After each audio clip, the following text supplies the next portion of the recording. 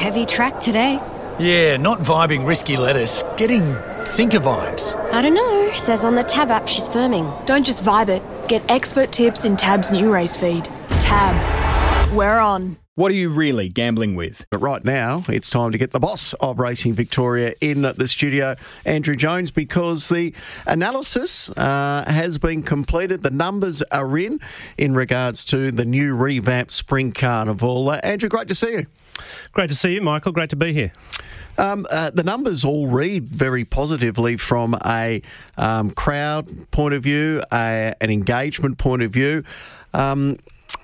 Turnover we'll get to in a moment, but that's not just restricted to Victoria. But I think after the realignment, the reimagination of the Spring Carnival, what struck you the most from the analysis of the Carnival? Well, I think there are three big positives coming out of the Carnival that we're really happy about. One is the growth in crowds, so about 12.5% up on 2022. Partly that's weather, partly that's return from COVID, but partly it's also scheduling and the great job clubs have done to invigorate the race day offering with more music and DJs and, really a variety of offers at each track. So attendance has been a big positive. The quality of the racing has been a big positive. On average, the Group 1 races have improved in rating and increased in field size. So races like the Underwood had a full field for the first time in a long time, and races like the Memsie have been amongst the top racing races of the spring. And races like the Turnbull and Cox Plate will see their ratings improve even further with Romantic Warriors efforts in Hong Kong on the weekend. So the quality of racing, including some brilliant internationals, was outstanding. And, of course, the safety of the racing, which is absolutely critical and really underwrites the social licence of the sport. And I think not just a safe Melbourne Cup Carnival, but the acceptance and promotion of the protocols by the participants has been a big step forward for the sport over the last 3 years and particularly this year. And I think there's a real understanding that Victoria's protocols are world leading and will become the global standard and allow us to put our hand on heart and say, the care for horses is really front and centre in what we do in racing. Those races that you were talking about being so highly rated, the top three were the Cox Plate, the Memsie and the Champions Mile. You'd have been very happy with the Memsie and its rating because the revamped Spring Carnival and some of the other races that were moved around as well. How were the later races, the 1,000 Guineas, the Rupert Clark, how did they compare to their old time slots? Look, we're really pleased. The 1,000 Guineas we took off a Wednesday to a Saturday, and turnover on the race increased 41%. Turnover on the race day improved 20% year on year in a succession of Saturdays where turnover was down more like 20%. So a big positive there. And it also, from a horse point of view, gives the 3-year-old fillies a little bit more time to mature, which speaking to, he has an interest obviously because he owned the winner, but Brendan Lindsay, who owns Cambridge Stud in New Zealand, speaking to him on the weekend, he felt was a real positive. Obviously, Chris Wallace supported the change, as did many others. So we're happy with that, how that race turned out. We think that'll become a real target for trainers next year and beyond. And the Rupert Clark had its highest rating edition for some time, as did the Memsie, obviously, which is another 1,400-metre race, albeit weight for age, earlier in the spring. So separating those two races might have helped both races, as it turned out as well. Were you happy with the races around those? And obviously, probably the Oaks was one of the major ones, where the traditional lead into the Oaks has been 1,000 Guineas. And from the stats in the analysis, it said that it didn't have any impact in some of the other surrounding Spring Carnival races? Yeah, well, we looked at the transition from Oaks to, from 1,000 Guineas into Oaks, and the reality is very few horses, ran in both races and B, were successful in both races. It was around about one per year, a transition between the two, and one every 5 years, I think, was successful. So separating those two races, we weren't too concerned about it, and what it had the effect of was improving the quality of other fillies lead-in races like the Wakeful and the Desirable. So we thought that worked pretty well.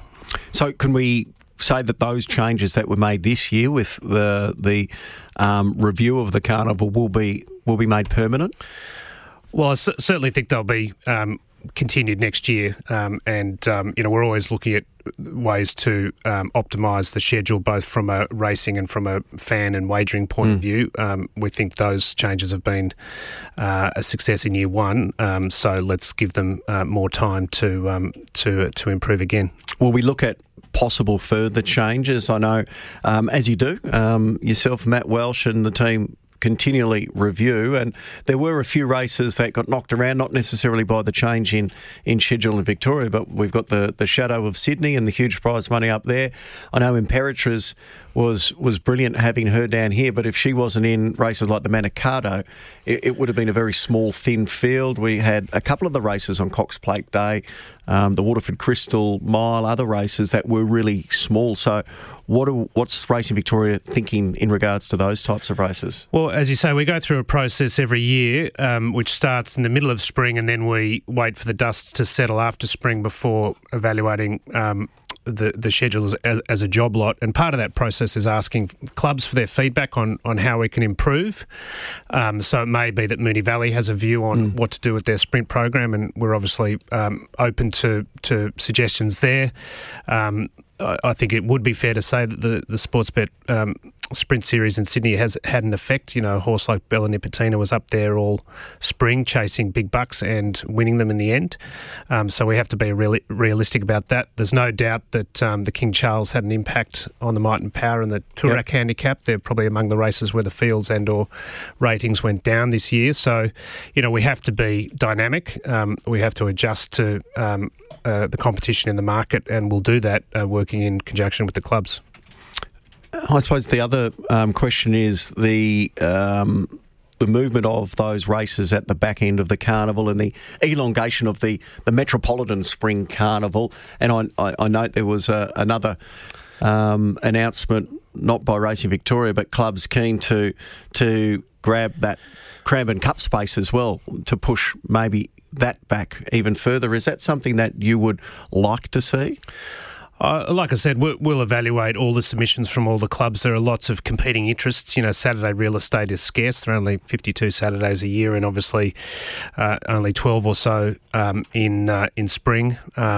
September, October, November. So clubs all want a piece of the action, which is fantastic. And so we have to work out what the best thing is to do from a fan point of view, and therefore an industry revenue point of view, while also taking club interests into account. So that's a complicated process.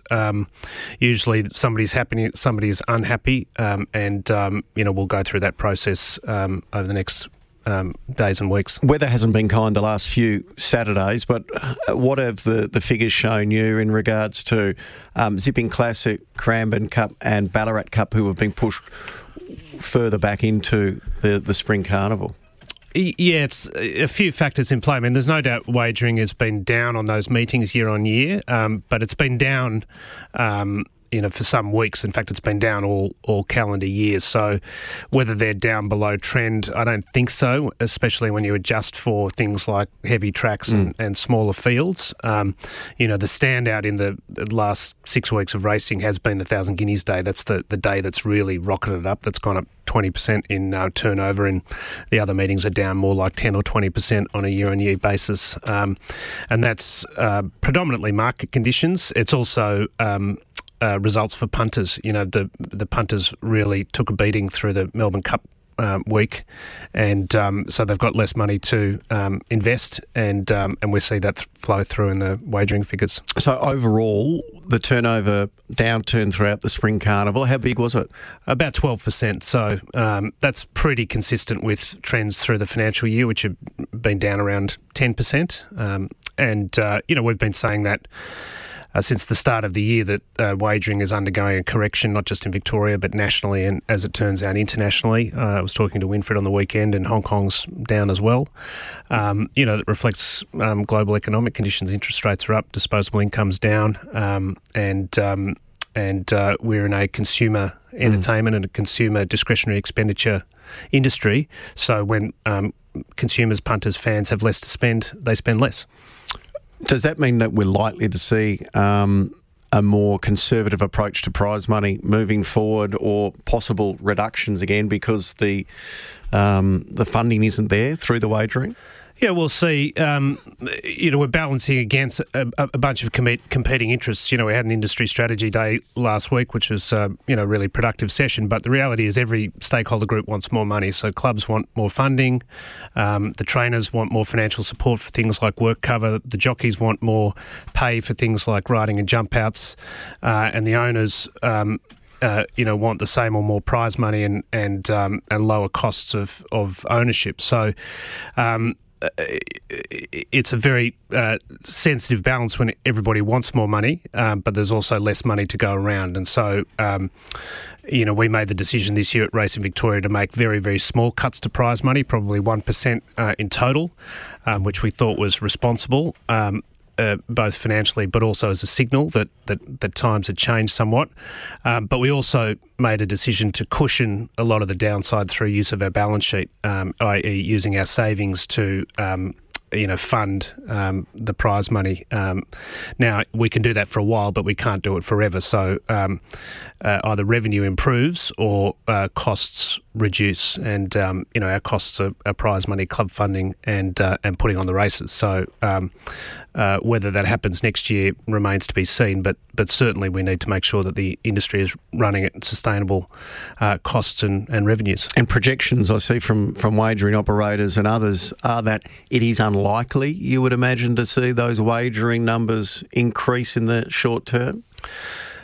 Yeah, certainly that's how the wagering operators are talking. But again, it's a function of what's happening in the consumer economy. So what you think is going to happen in the consumer economy, you should translate into wagering. So if you think interest rates are going to stay as they are for some time, that inflation's going to stay high for some time, then you've got to believe that wagering will be flat or potentially a little bit negative. If you think economic conditions are going to improve, then you've got a cause to believe that wagering may increase. But, that's the biggest driver is how much money punters have in their pocket. To punt, and then the second biggest driver is racing share and Victorian racing share versus other sports and forms of entertainment. As you said, this is not just happening in Melbourne and Victoria; it's happening all around Australia and over the world. What did you make of the bombshell announcement from Racing New South Wales and the state government of a potential sale of Rose Hill for $5 billion last week? Look, I've got the same information everybody else has, which is what was in the press release. And obviously, it's not really for me to comment on the ATC's business. But, I think there's an adage in life: if you get an offer you can't refuse, then don't refuse it. Do you think that's a realistic figure, $5 billion? You know Sydney, you're from Sydney. Look, I think there's if it's 25,000 dwellings, that's $200,000 a dwelling in land value. Can I believe that? Yeah, I can believe that. If there are 25,000 dwellings, that's a lot of dwellings for even a site the size of Rose Hill. But again, I don't have the information there. But if $5 billion is an accurate number, and that'll be over a 10, 15 year period, I would have thought, then that's a very hard number to say no to. And that part of Sydney, there was traditionally factories between Parramatta and Homebush, essentially. All those factories are gone now, and that's on the south bank of the Parramatta River. It's ripe to be reopened for residential and parks and recreation, connecting Sydney Olympic Park with Parramatta. And so from a Sydney point of view, it definitely makes sense for the government to be sort of filling in that area with residential and parks. And, if the number is irresistible, then obviously it's hard to resist. Is that the way of the future? Future-proofing the industry by the sale of huge parcels of land which are now so valuable, they're more valuable to sell rather than race on? Well, it's obviously a balance, because you need racecourses to race at, and you need racecourses that fans want to come to. So if you look at a place like Caulfield, it's right by a train station. It's a fantastic place for fans to get to. It's in a densely populated part of Melbourne. That's a venue you want to increase your investment in, which is exactly what the MRC is doing. Flemington's obviously a landmark in its own right, hosts the Melbourne Cup Carnival. So again, that's a venue that you want to keep in the racing family forever, but it's a matter of degree.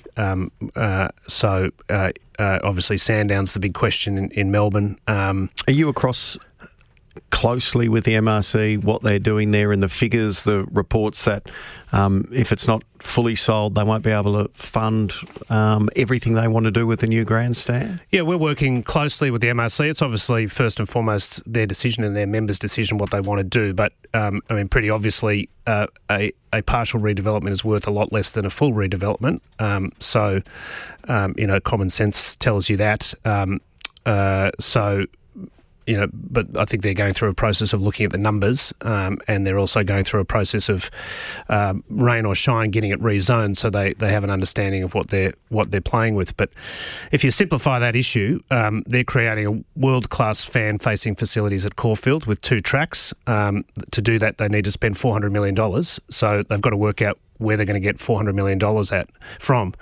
And if you're paying 6% interest, that's near enough to $25 million a year in interest costs before you even pay $1 of principal. So that's expensive money, and finding that kind of money is not easy. And how much value would it be for Racing Victoria if it was sold? Obviously, revenue money is the premium issue at the moment. Would there be a big windfall for Racing Victoria in a sale? Well, Racing Victoria's position has been very clear, and we have an MOU with the MRC, so their position's clear too, which is any decision on Sandown needs to be in the best interest in the industry. So we're happy to keep it as it is, but if the MRC believes it's in the club's interests to sell or redevelop Sandown to finance Caulfield, then we can live with that if the industry as a whole is better off. And so then you look at where you might reinvest some of the proceeds, whether it be at Northwest Land or somewhere else, from a racing point of view and or a training point of view.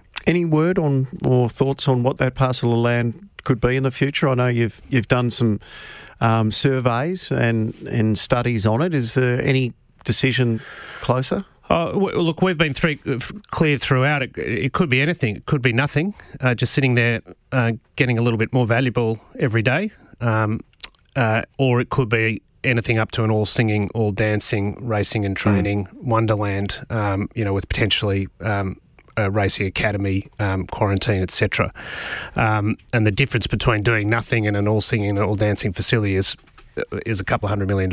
And so if you can source the $100 or $200 million you need to redevelop it as a horse headquarters, then fantastic. But if you can't, then obviously you let it be and manage the existing network. So there are some interdependencies there with Sandown. There are some interdependencies with some other issues that are knocking around, and we're working slowly but steadily with clubs to work out what the best racing, training and fan-facing footprint for Melbourne is.